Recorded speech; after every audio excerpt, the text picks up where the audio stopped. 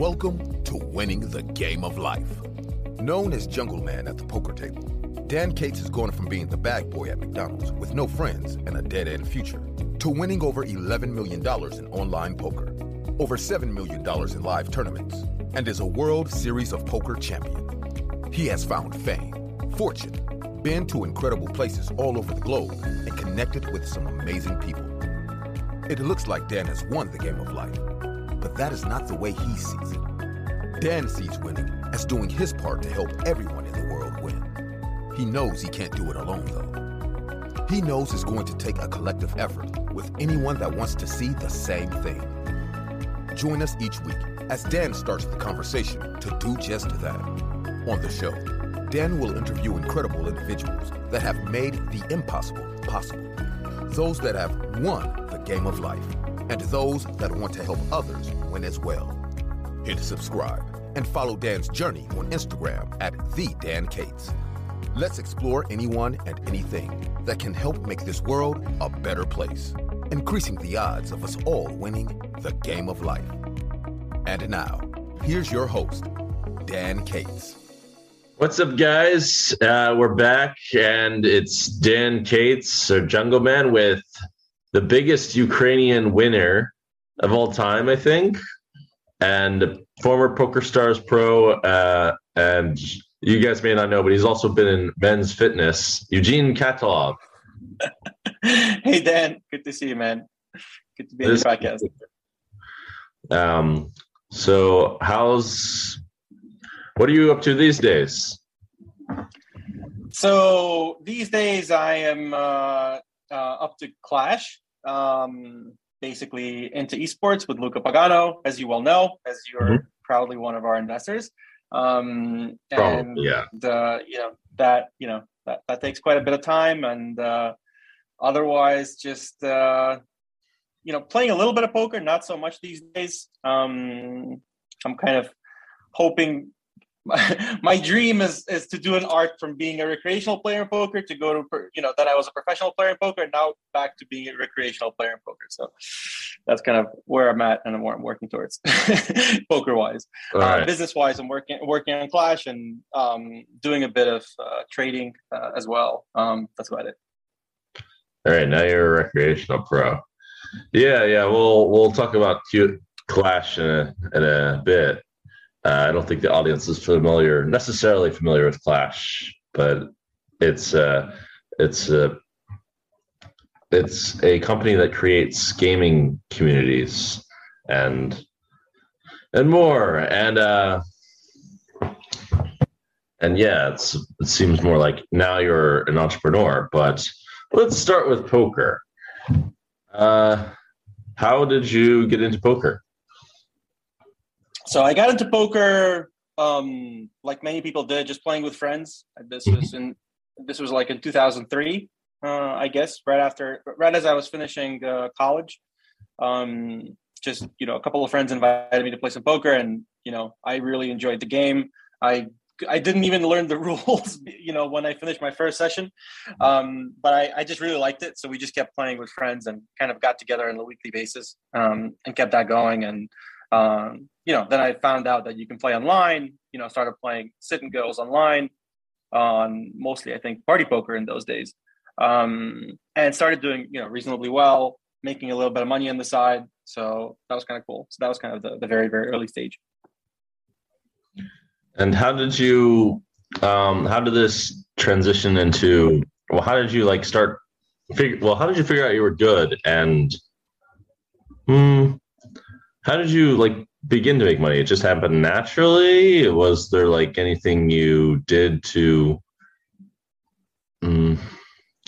was there any extra effort you had to put in, or any shift in mentality, something like this? So I think I was naturally always kind of good in different games. I've always liked games. I've always especially games where multiplayer games where there's any kind of psychology involved. I always try to kind of imagine what my opponents may be thinking, those kinds of games. Yeah, I've just always enjoyed games like that. And so poker for obvious reasons, I gravitated towards poker as I saw similar things in it. And, I think, what I think I really enjoyed about it is that there was no end to learning, that you can just always learn. There's always more to learn. And I always enjoyed, kind of, the more I played with my friends, the more I kind of, realize their tendencies and then take advantage of those tendencies. And I like that whole thing, and just kind of veering back and forth and taking advantage of people's tendencies and waiting for them to adjust, and then readjusting once they adjust. Like, all that stuff was really, really fun for me. So I think for that reason I really, really like poker. And I think I gravitated more towards cash games also in the beginning, again because I wanted to kind of play with with the same people, just because that's where I got the most kick out of it, kind of trying to see who can outsmart who. Okay, so it was these psychological battles, and you sound like someone who'd be ego battling a bit by the way you describe all of this, but I don't recall you being like a big ego player. But maybe you were. I don't think I was. I tended to be, I think for the most part, kind of humble about it. But I did enjoy the competition a lot, and I certainly never expected to be to kind of reach the success that I did with it. When I was just starting out with it, it was just a game that I enjoyed, and it was more just recreation. I was still kind of studying in college, and planning to go looking for work, and kind of starting my career. And then I went into trading, as I planned. But I continued playing poker on the side, and I noticed that I started making a little bit extra money on it. I was doing fairly well in trading as well. So I kind of, both things were kind of growing for me. And at some point, poker just kind of became my passion, and I really liked the freedom that it gave me. I liked the idea of having to travel to different places to play poker, having to kind of give me an opportunity to see the world. So all those things kind of pushed poker towards being my profession, I guess, at that time. So I just kind of I kind of put everything else aside and started playing poker professionally. All right, it's pretty. It's sounds like a smooth beginning, I would say. It sounds like something that really you knew you were going to do, and you just leaned into it, and it just went well and took off. Yeah, I mean, it's certainly, I'm obviously skipping a lot of. There were obviously lots of stories where it certainly wasn't so easy. It wasn't just like smooth sailing, upwards. Yeah, I think it always sounds smooth sailing when you say it. When you look at it from like the really far away or something. Exactly. Then, from the macro view, it's a smooth sailing. But certainly, like if you zoom in just a little bit, there was lots of stress and downturns and losing. There was lots of that as well. Something that I always noticed, even as I was just starting to come up with, was I saw, as I got to know a lot of professional poker, other professional poker players, I saw that, many of them who've already reached, high levels of success, who've won, millions of dollars in tournaments or in cash games. And then they, so many of them kind of went broke and, lost all that money and went into debt. And, this wasn't really known by the public. And, that was always a scary thought to me. So I think maybe that's something that kind of kept me humble, because I was always afraid of something like that happening to me. Yeah. You always have to be aware of the possible risks and, prepare for the future and that kind of thing. I was always a bit nervous about this kind of stuff, and had been, I've had a few different. I always try to prepare really far in advance myself, and to keep changing my investment strategies and things like that as well. Turned out I lost quite a bit of money doing stupid stuff. I think we all do, right? I've also lost money doing stupid stuff. I always like to think about it to be able to learn in anything, including in poker, but not at poker, but also in business, like you always have to lose money. Like losing money is the best way to learn. Because if you win, you don't really learn. I think losing is what teaches you the most. I think winning and losing a bit of both loses. Excuse me. Oh, sure. Yeah. Obviously, if you're always losing, nothing's gonna happen. But I'm saying on balance, when between losing and winning, I think losing teaches you more than winning. All right. What was the stupidest way you've ever lost money? If you want to talk about it. All right. I've never been asked that. Let me think about it. The stupidest way I've lost money. I bet I can be stupider.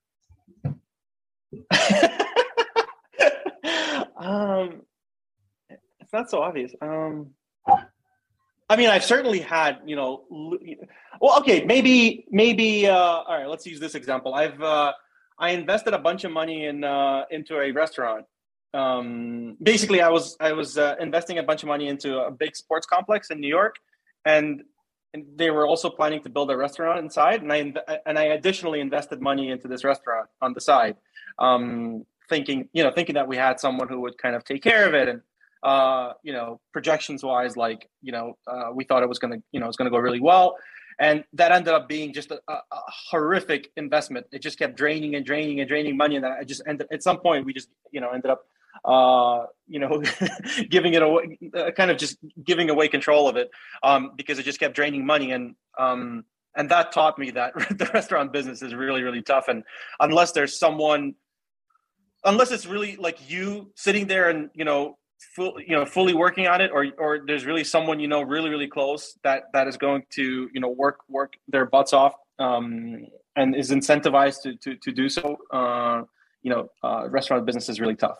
So I think I was very naive, expecting that to just kind of work out. So I'll use that example. Yeah, I did a number of things like that. I had a real estate project that. Well, I did have people that were incentivized to do well in it, but it just didn't really. It ended up being a major disaster where I took out like a hard money loan, and I bought a property and thought it would be an easy flip and to make money, and then it just ended up being a massive disaster. Whoa. Huh? This is a long story. Yeah, Yeah, well, I said, whoa. Yeah,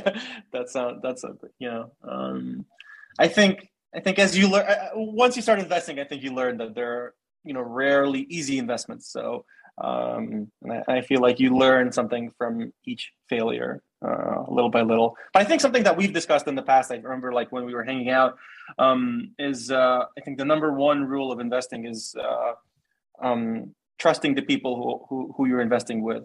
I think that's always like the very first step. If you don't have that, it doesn't matter how good the investment is, doesn't matter how little risk you see at the time of investment. I think trusting the people that you're investing with is number one. Mm-hmm. Yeah, I think. Well, you have to know. It's hard to know. It's hard to know. Firstly, that people are trustworthy in the sense of they won't steal from you, although I found people don't really exactly steal necessarily unless they're desperate. But in my opinion, trust means to really trust someone means that they're going to do a good job, and that they're going to be on it and, do all this. And basically be good at what they do. I think that's the real difficulty. And the other part of it is also to think about how they would handle themselves when times are bad. Because I think a lot of times people act kind of ethically and good when things are going well, but but then change when times are going bad and can act quite unethically. So I think it's also important to kind of see how people react to losing situations. Yeah, that's true. Although it's hard to get a glimpse of that, or I guess you can probe for when they do that kind of thing. Well, you would know. You're the entrepreneur. You're the guy sizing people up on the doing the psychological warfare in the interviews, I assume, and all that stuff. Why don't you talk about your biggest challenges playing poker? My biggest challenge?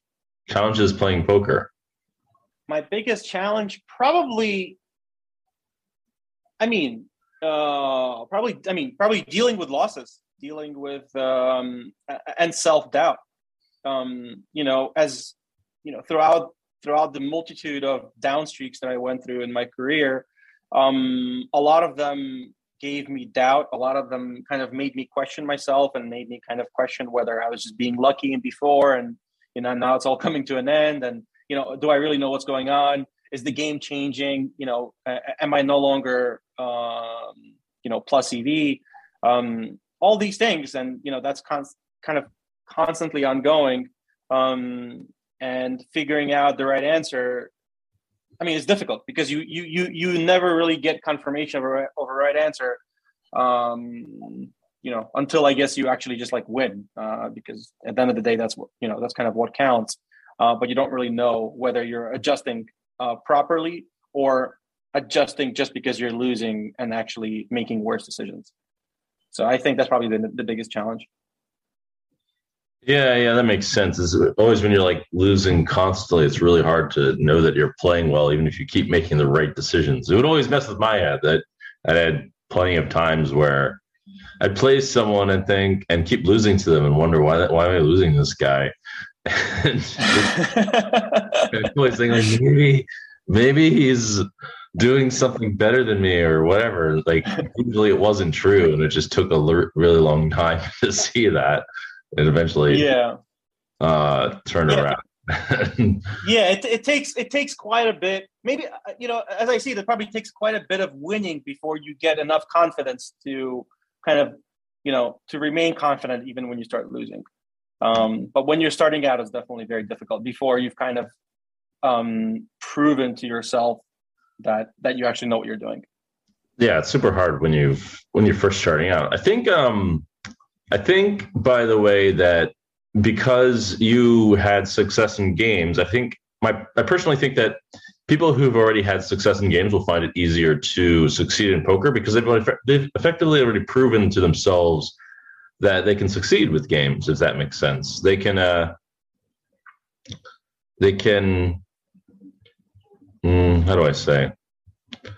Yeah, well, they can succeed. Yeah, they've just had successes and things that they've tried to do, and then basic poker's a tougher version of that compared to other games. It's if you're taking steps up to bigger things in life. If you're doing the gaming route, I personally think that poker is kind of like that. The way I see it is when you're just gaming, right, you don't really stand anything to lose, right? So the risk reward is, if you lose, whatever, you lose a game, you're not really losing any assets and any money. And then as you grow in life, you start playing games where you actually have things at risk. If you go to work for, a regular job, okay, maybe you're not risking anything, but now you're just kind of, looking to gain something on an hourly basis. If you become an entrepreneur, that's again, just another game, but where you're actually risking something and trying to make something. And I feel like poker is somewhere in between those two, where poker is somewhere in between entrepreneurship and regular gaming, right? So poker is the next step level up from gaming, where you actually stand to lose something. So it's kind of very direct because it's actual money. So I feel like maybe even poker teaches you a little bit about life and a little bit about entrepreneurship and about risks. And about losing, and about what it really means. Because I think you may not get that same sense from just gaming, where you don't really stand to lose anything except just maybe some of your ego when you lose in a regular game. In poker, I feel like it might prepare you a little bit more for entrepreneurship or trading or whatever it may be. Yeah, that's how I view it. Yeah, trading is a pretty obvious step. I would think it's a tougher version of a game than poker. I personally go that route. And go ahead. Go ahead. Did you do trading? I was just gonna. Yeah, I did. I was doing trading at the same time as I was doing poker. Then I stopped, and now I'm kind of dabbling in it again a little bit. I think it's definitely harder than poker, but it's just also just such a much bigger game. But I think the biggest difference is essentially that, in trading, you're dealing with mass psychology, where in poker you're mostly dealing with singular psychology. Like you're facing an opponent and you're trying to figure out. It's kind of like singular psychology, right? You just have to outsmart the specific opponent who you're in a hand against, or the specific few opponents who you're in a hand against. Whereas in trading, you're trying to kind of outsmart crowds, so you're trying to understand crowd psychology. Yeah, well, there's some crowd psychology in poker to some extent. There's population tendencies that you kind of eventually figure out. I would think there's I think it's even a bit more studied in trading, just because there's not like a handbook on there's not really a resource of what crowds are exactly doing in poker, particularly and what the crowd even is, because sometimes you're playing with a field full of bad regulars, or a field full of fish, or a field full of tough pros, or it's really hard to bucket these sorts of fields. And it's easy to, if you're not really observant, it's easy to make various mistakes against certain ones. Agreed, because I think that's certainly something I remember, that I didn't learn early enough, but I did, learn eventually, is that, in poker, let's say, depending on the tournament or the cash game that I was playing, I really had to change my style, kind of drastically, depending on, the average strength of my table. It's just kind of doing different things and applying different average strategies. Mm-hmm. Well, what made you decide to do other things besides poker? I think, after I played poker for 14 years or something, I was just kind of thinking to myself, do I really want to continue being a professional poker player, when I'm 50, when I'm 60? And I did not want that. I kind of, and I've always kind of dreamed of entrepreneurship or doing something in business, and, maybe also, kind of playing games that are not zero sum. I think that's the only kind of downside in poker, is that it's a zero sum game. Basically, for those who don't know, basically it means that, for you to win, someone has to lose. Whereas in business, that's not really the case. You can just kind of build a bigger pie. So I kind of wanted to try my hand at that. And like I said, I've always loved poker, but I just wanted to. I didn't enjoy studying it as much and grinding it as much. Also, obviously, the game was getting tougher and tougher, and I just felt like, even if I continue studying, I didn't know how good my win rate could remain. So I just kind of wanted to focus on other things. And the fact that it wasn't a greater than zero sum game as well was part of the reason why I wanted to move on myself. And because it was sort of demoralizing to, well, first of all, it is a little bit demoralizing to, just keep taking from someone else. If it didn't feel like I was exactly cutting people down constantly, it didn't feel like I was always doing that in poker, to be honest, because there'd always be VIPs or whatever, and it'd be it was more like the poker pros were their friends, and are kind of emotionally bonded and supporting each other, sort of thing, along that path. Although, obviously it is a less than zero sum game, and eventually the fish get bored and go somewhere else. And eventually the pros lose, and the pros have to battle each other, and then someone has to lose.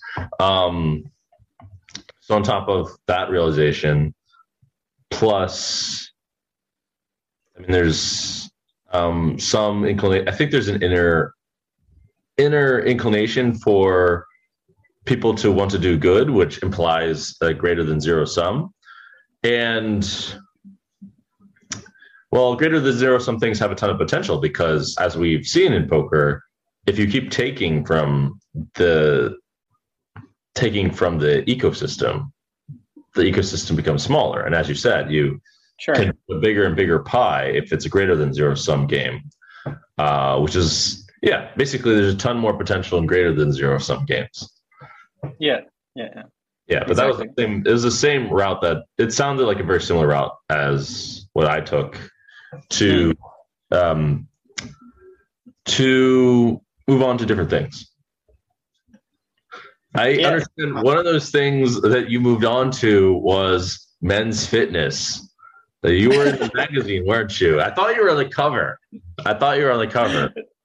No, not on the cover. Unfortunately, I wanted to be, but no, that was too far to reach. But yeah, that was actually when I was still playing poker and traveling with Elke and Lincoln, our trainer, everywhere, kind of, and he was training us, and I always dreamed of like, can I ever have a six pack? And Lincoln said, yeah, you can. I can, if you follow what I say for 6 months, you'll have one. And I was like, whoa, really? I was like, all right, I'm ready to make the sacrifice. And he was like, let's create another goal. Let's do a photo shoot in, at the end of it in Brazil to kind of memorize the moment. So you also have something to reach towards. So me and Elke, I remember, started training, dieting properly. And I achieved it, and that was really cool. And I remember, I remember at the time I also had a dream to be, in like men's fitness or men's health, I had a contact who helped me get in touch with them, and they kind of liked my story, and I had some really good before and after pictures. Another time because of my poker fame, they did a small small thing on me. So, but that was kind of cool. Yeah. Was there like any money on it? I thought there was some money on it for some reason, or it was just you were committed and wanted to win. No, there was no money on it. No money in it. I was just committed, and I really wanted to do it. We had other bets with Elke, but we never bet for money. We always bet for like, kind of like, quote unquote beneficial punishments. We had like poker bets where you have to do like 1,000 push-ups in one day, or you have to like bike over 100 kilometers, or you have to like run a marathon, or you have to like learn each other's language, stuff like that, where it was like punishment, but you get something good out of it. So we never bet money, but we always bet stuff like that.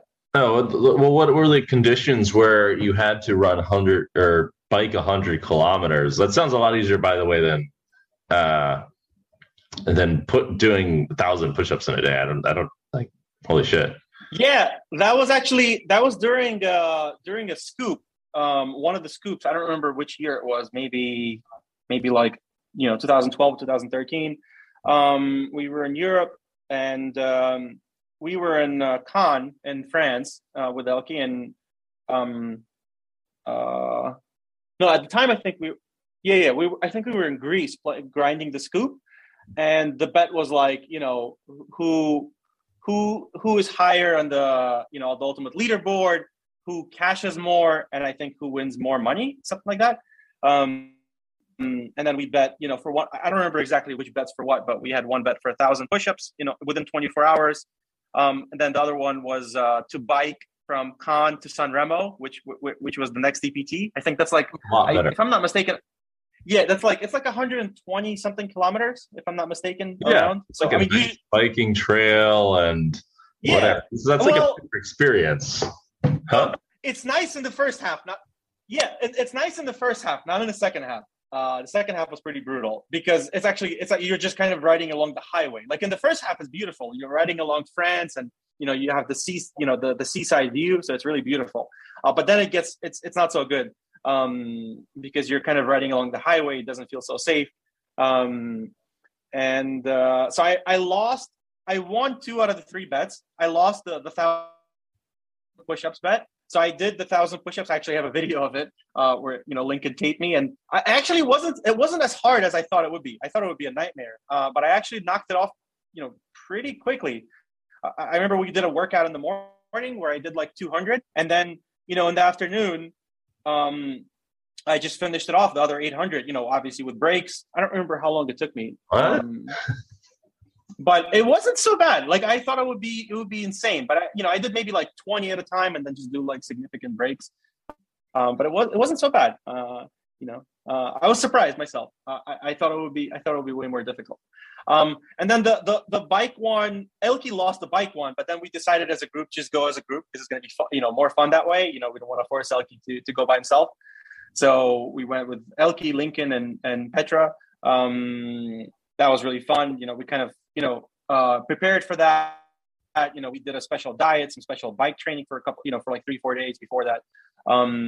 So that was good. And then Elke lost the other bet where he had to learn, my language, which is Russian. And I remember he was studying that for a while. He was like 6 months. I remember he knew a little bit of it. And then it was just like too frustrating for him. So we agreed that he can just run like a marathon for it at some point, and he did. So that's kind of how we get even. And I remember also at the time afterwards, we were also planning to do some more cool bets, but also with Andrei Akari. So me, Elke, and Andrei Akari, we were going to do like, worldwide bets, like with like marathons, like, I forget what those called, like those like different types of running, like not just like, straight marathons, but like, with barriers in front of you. And I forget what they're called. But it ended up not happening, unfortunately, because we couldn't find a good time where that was convenient for everyone. We were all kind of busy. But those were definitely fun memories. Awesome. Wow. I didn't know you had these, like, you had multiple grand physical challenge bets. Like, I don't think I could do 1,000 push-ups, even when I was like, I'm a little bit below peak now, but I'm just thinking about it. 800 push-ups sounds really nasty. Or in one set. I think you'd be surprised. I don't know. I think if you spoke to Lincoln, I think you'd be surprised. It might, if you structure it properly, you can do it. All right. Yeah. Well, thank you for believing in my push-up ability. Yeah, I'm curious if you make any other crazy fitness bets.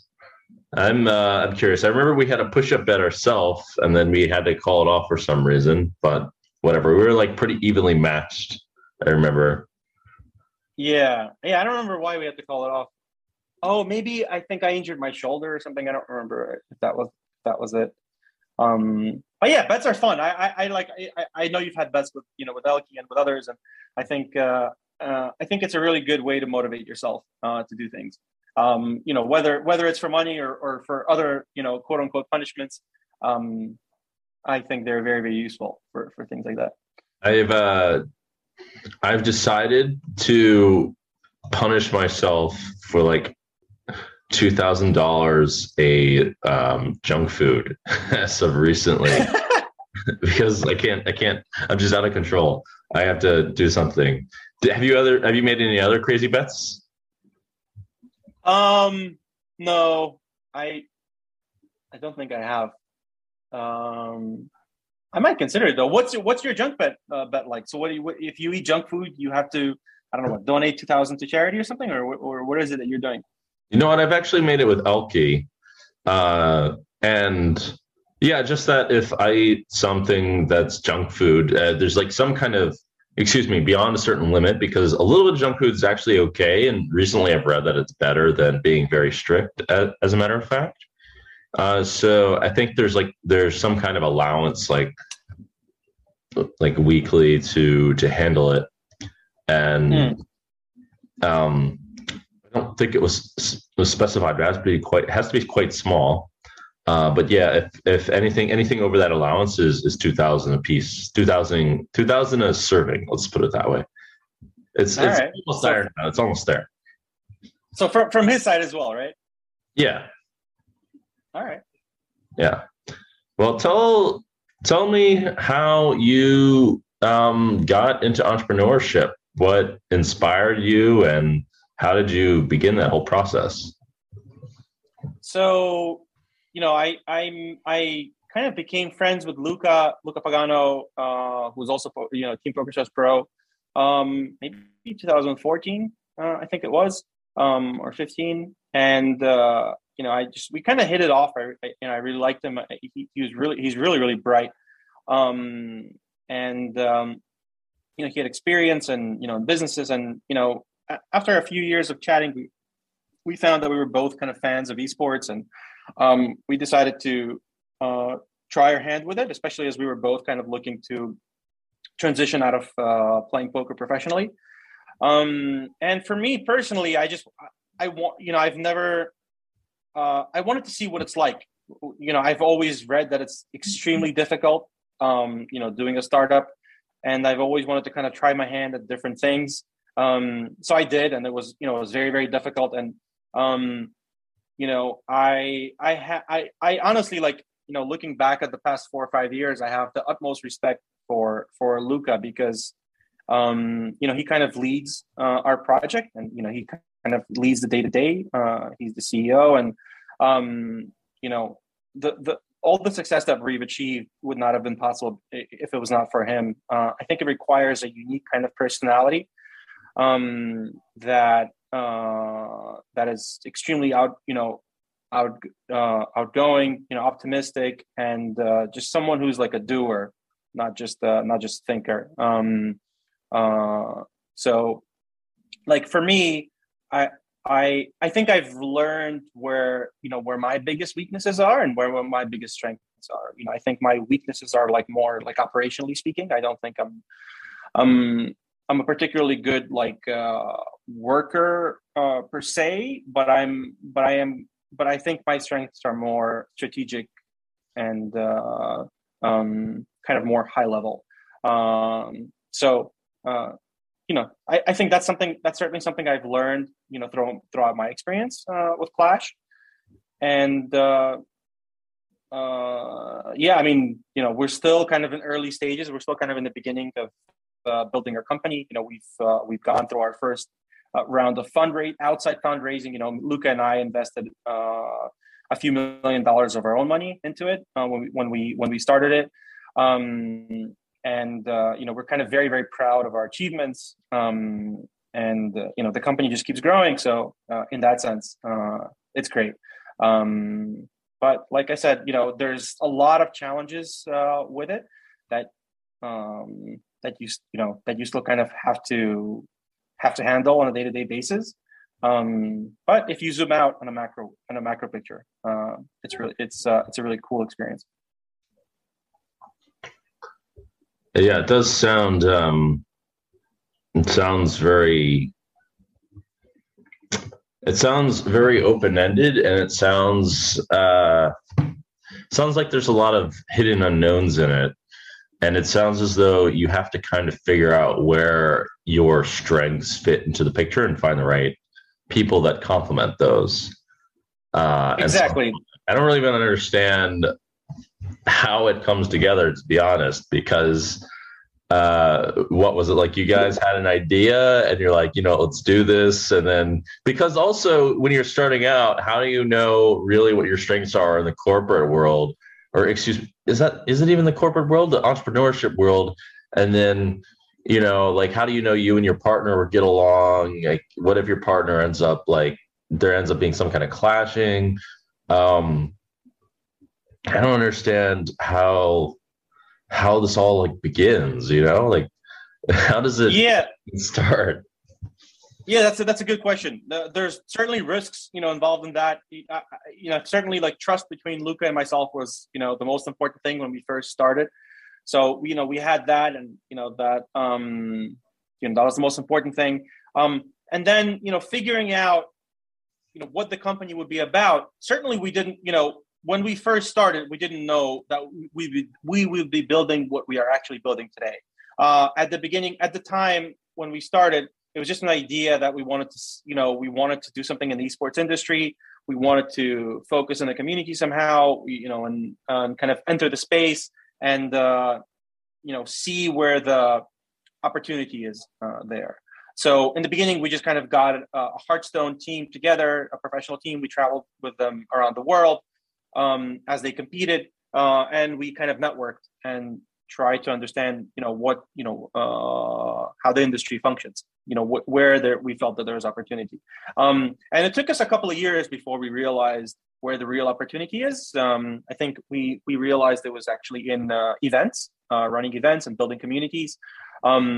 So that's kind of where we are today. And what we're focused on today is basically creating a platform, an events platform for many different games and esports games, and kind of entertaining our communities utilizing events, and at the same time having professional poker players and influencers under contract who compete under our brand and drive marketing exposure to us, to many different big brands out there, and to many different communities. So that's how we kind of grow our brand through actual competitions in esports and influencers. And then, we utilize those to build our events, both offline and online. Since the beginning of last year, we started a platform called Clash Community App. And there we run basically daily, events in many different games. So that's kind of what we're focusing on today. What was it that made you figure out that this was what the gaming community needed?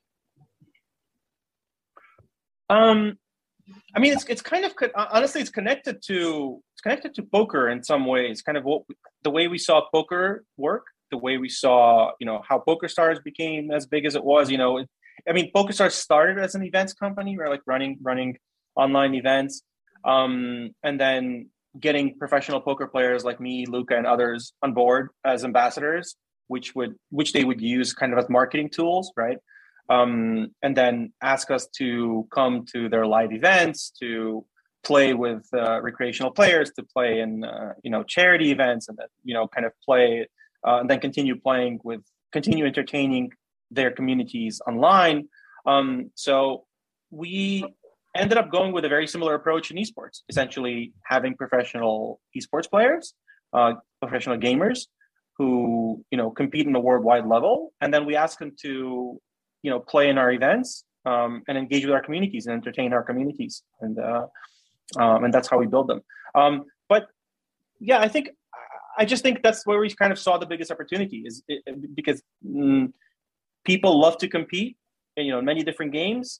And, there's lots of different, games out there, but we saw an opportunity to actually create events around these games and create all sorts of fun events, not necessarily competitive events, not always, but also, fun-based events, essentially just to create entertainment for people who like to play games. All right, well, it seems like something that's very complicated to do. And it sounds like a big need to supply, because definitely, especially, it feels like these days, at least in my experience in various startups and talking with a lot of these people at various conventions, building platforms seems to be a common. Just building the opportunities for many other people to do other things basically seems to be something that has tons of potential, and that people are realizing has tons of potential. It's as if people are the greater than zero sumness in a lot of these fields is kind of ballooning, and gaming also seems to be really getting bigger and bigger as well. So yeah, from my understanding, what you guys are doing seems really auspicious. Yeah, that's exactly what we saw about in general, esports and gaming in general. It's growing absolutely insane. Gaming in general is already, as of last year, I think it's $170 billion industry. It's bigger than music and movie industries combined. And esports, is by itself, I think it's $1 billion industry, but it's growing 15% a year.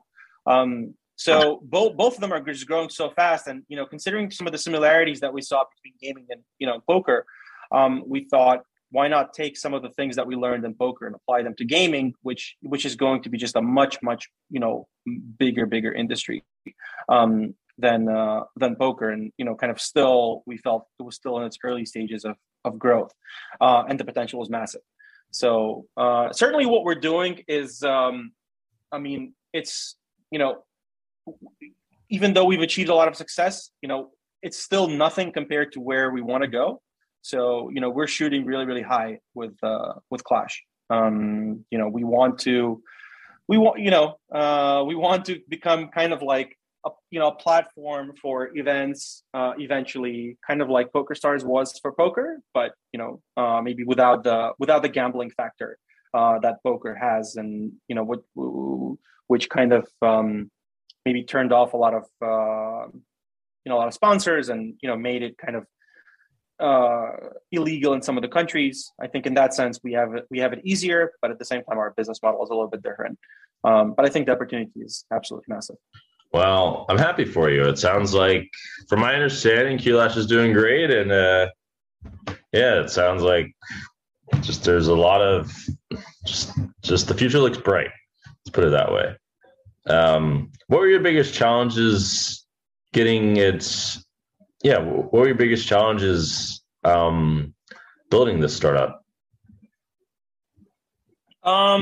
Certainly, I think one of the biggest challenges was when we actually decided we'd need to do fundraising, outside fundraising. Exactly how difficult it would be. And also COVID hit at the time, so that kind of that forced us to adjust a lot, not just to fundraising, but also to our strategy. Because before COVID hit, we were focused on mostly live events. We were, we had a lot of agreements in place to do lots of cool live gaming events around Italy and around Spain. And then obviously, as soon as COVID hit, all of that kind of fell apart, and it forced us to accelerate on our online events platform plans, because originally we thought we were just kind of focused on offline and then start building the online part. So that was a big learning experience, and kind of tough, but I'm happy that we kind of got through it. So I'd say that was probably like one of our biggest challenges, and also the fundraising process, which took quite a bit of time also, I think, because to a large degree because of COVID. All right. Yeah, I haven't had much experience building a startup, so it's hard for me to relate too much. Yeah, well, all I can tell you is that I've read a lot of books before we started this, like about how difficult a startup is, and you have to be like a self-masochist to start a startup because of how insane it is. And so I've kind of expected it, but I still, it's all true. Like it's so difficult. Like and things are kind of always moving against you. There's just so many things that can go wrong. So the risks are really, really high. So certainly it's really rewarding when things start to work out. But it is very, very difficult. So it's certainly not for everyone. Like I would say, like, you really have to be ready for it before you start. Like, you cannot even imagine the amount of complexity and hardship that you have to go through beforehand until you actually start getting jump in with your feet. All right, everyone. Eugene with his warning: don't make a startup unless you feel pain, unless you like pain. Yeah, it's very high risk, very high reward, also potentially. But I mean, statistically, what is it? I think it's like 90 or 95% of startups fail. So it's pretty brutal. It's brutal. But you do learn a lot. So no matter what, I feel like poker, that's the one thing I'm certainly, one of the many things I'm certainly thankful to poker for is, after going through many different losses in poker, and figuring out that losses teach me so much. I think it's the same thing in entrepreneurship. Every loss, every hardship teaches you something. So I think that's the best way to look at it. Every loss is an opportunity to learn something, and the The only way I feel like a loss is bad is if you keep repeating the same mistake. Yeah. Or if you've risked too much, where you're kind of where you no longer have a shot at trying it again. So just like in poker, right? Like you never want to play in a tournament that you can't afford. That if you lose, or you're in a cash game where if you lose, you're going to be like busted or close to busted. It's kind of the same thing in entrepreneurship. You want to make sure you still have enough bullets to have other shots once you've learned your lesson. All right. Well, I also understand. Well, firstly, I want to comment on that. I mean, in poker, one of the biggest things that matters a lot ultimately is bankroll management and choosing your battles. So it makes sense that would apply for entrepreneurship also. I mean, definitely. I always thought entrepreneurship was a massive, massive gamble. I always thought it was a bigger gamble than poker. I thought poker was like, okay, well, you can only lose so much in poker. But in entrepreneurship, I've just heard of people starting businesses like losing all their money, and I'm just like, yeah. You have to not have runaway costs and all that stuff. I also understand that you have delved into the spiritual realm a little bit, although I know a little bit about what the philosophy or whatever you want to call it that you believe related to that. I don't really understand a whole lot of what your experience is in the spiritual world.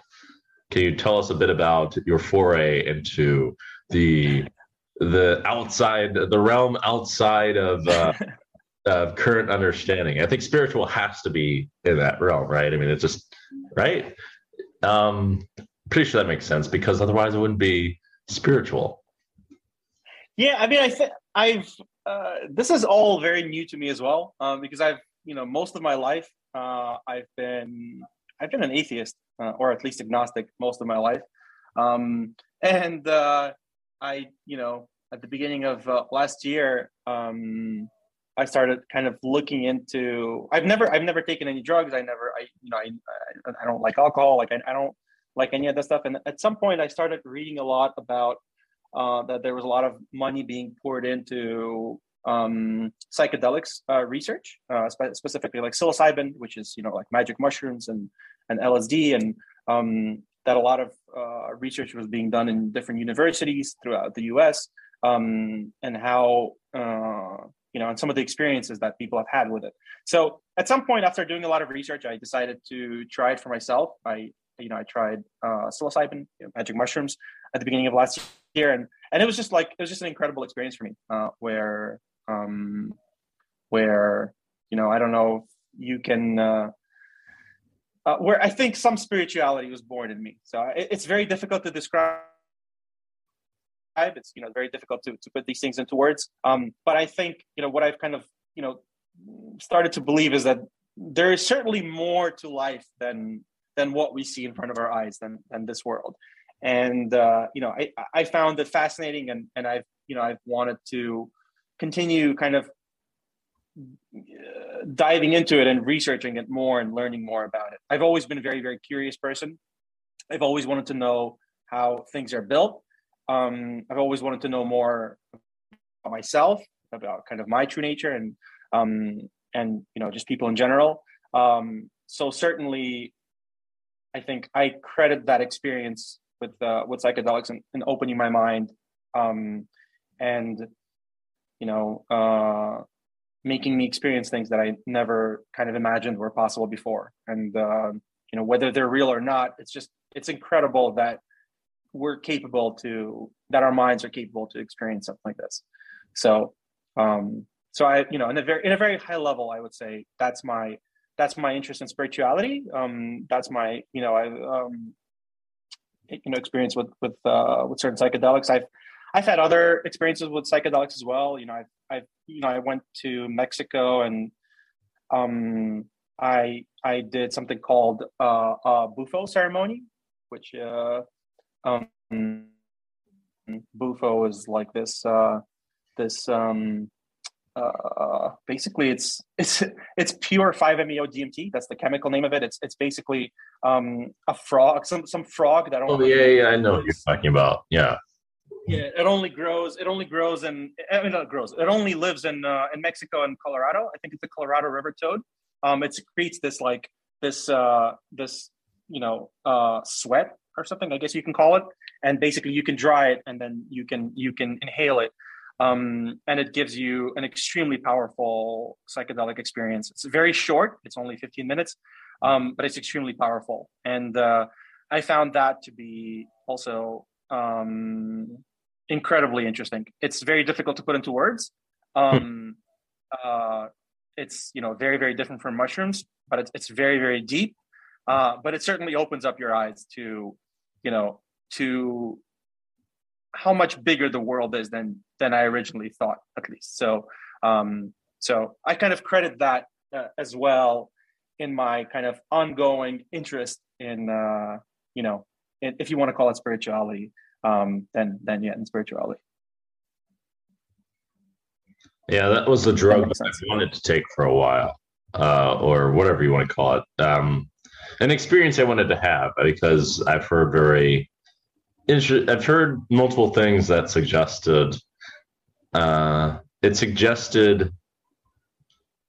some kind of experience that gave various spiritual ideas credibility. You can put it that way.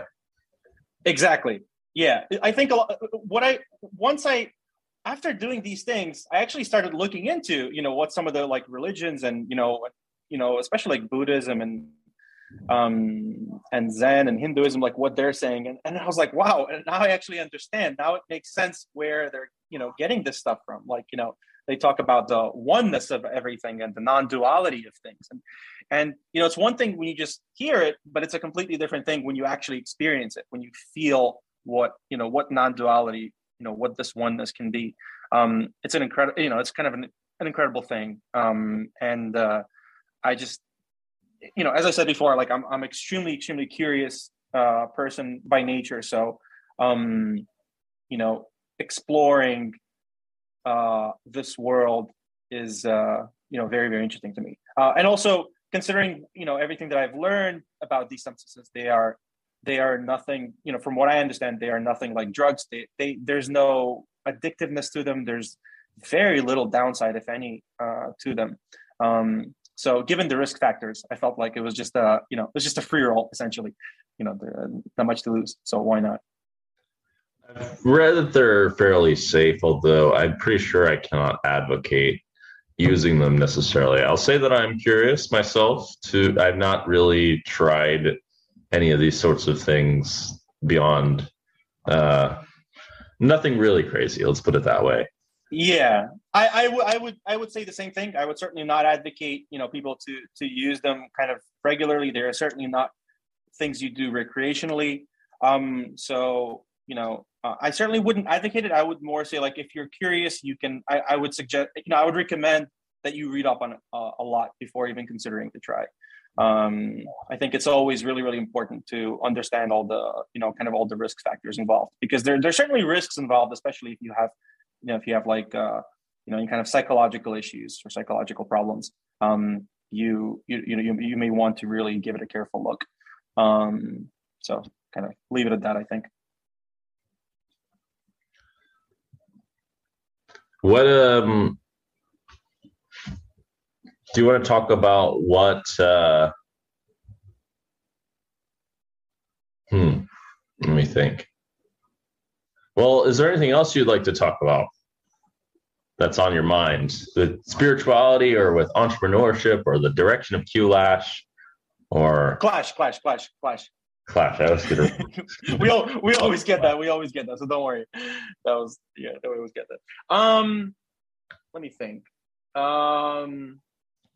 Any? Well, Go ahead. I would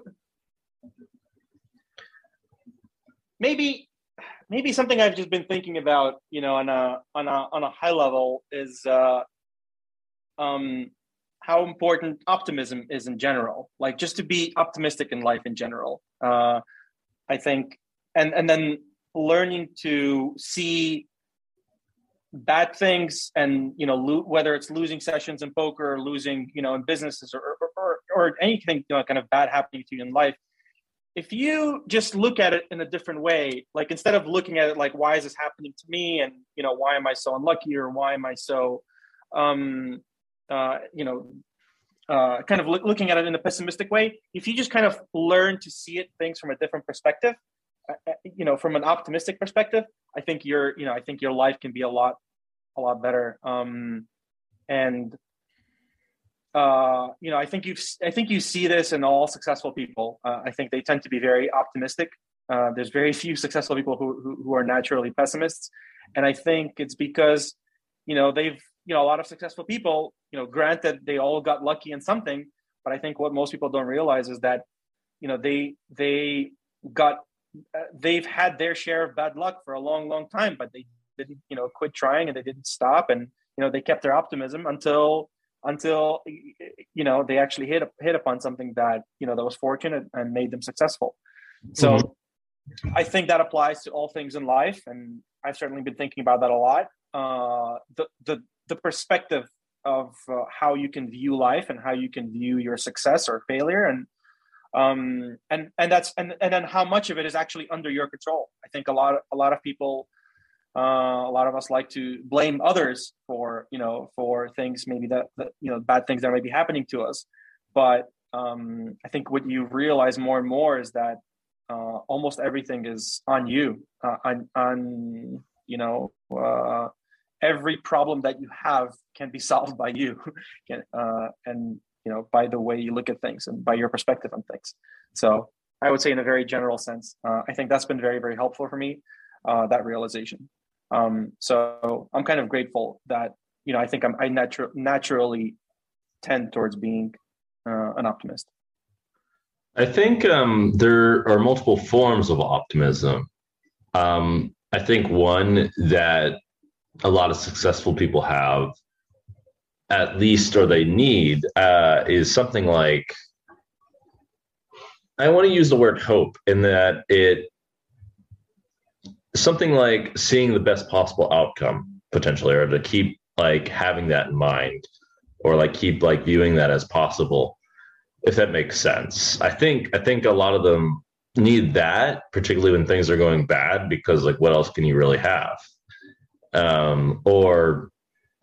You can have acceptance, and to continue to be, you definitely need the proactiveness, but part of the proactiveness is linked to hope, I think, is my personal understanding of what you're saying. Though there's also optimism in the sense of being positive of the way you carry yourself, and positive about how you're experiencing things and this kind of thing. I think that's a different kind of optimism. Yeah, I agree. There's lots of different optimisms, and I think when you kind of hit troubled waters is the real kind of test of how truly optimistic you can remain in the face of failure or trouble.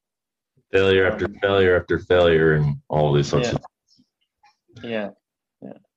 Yeah. There's a few different permutations of failures, as we've all learned in our own unique ways. I imagine so with entrepreneurship too, especially when you get your hopes real up. I personally find it particularly devastating when your hopes, it seems like you're almost going to get there, and then bang, that's the slow roll. The slower roll. Yeah. That's you have to keep it up in that situation quite a lot. Absolutely. Poker teaches you that. Poker teaches you to get destroyed. Poker is really a good teacher for a lot of things in life. That's what I think too, and I'm exploring that idea. I've got an idea related to that, actually, to use poker as education somehow, but there's some things that need to be worked out. But anyway, do you want to talk more about Clash before you go, or have anything else you want to say? So, just, for whoever, we're always kind of grateful for feedback. So if you can kind of download our app, the Clash community app, and tell us what you think. I think especially poker players will be kind of familiar with the idea of it, because essentially it's it's a place where you can find events and many different games such as Clash Royale, Brawl Stars, FIFA, and tell us what you think, and tell us where we can improve, and maybe what you like or what you don't like. I think certainly coming from any poker fans, that I think that would be kind of useful. And just in general, if you have any feedback or anything you want to say about it, I think please reach out to me. I think you can find me on Twitter, at Eugene Katchalov, and send me a message there if you'd like. I think that's probably it. All right, guys. Eugene Katchalov, Clash, possibly the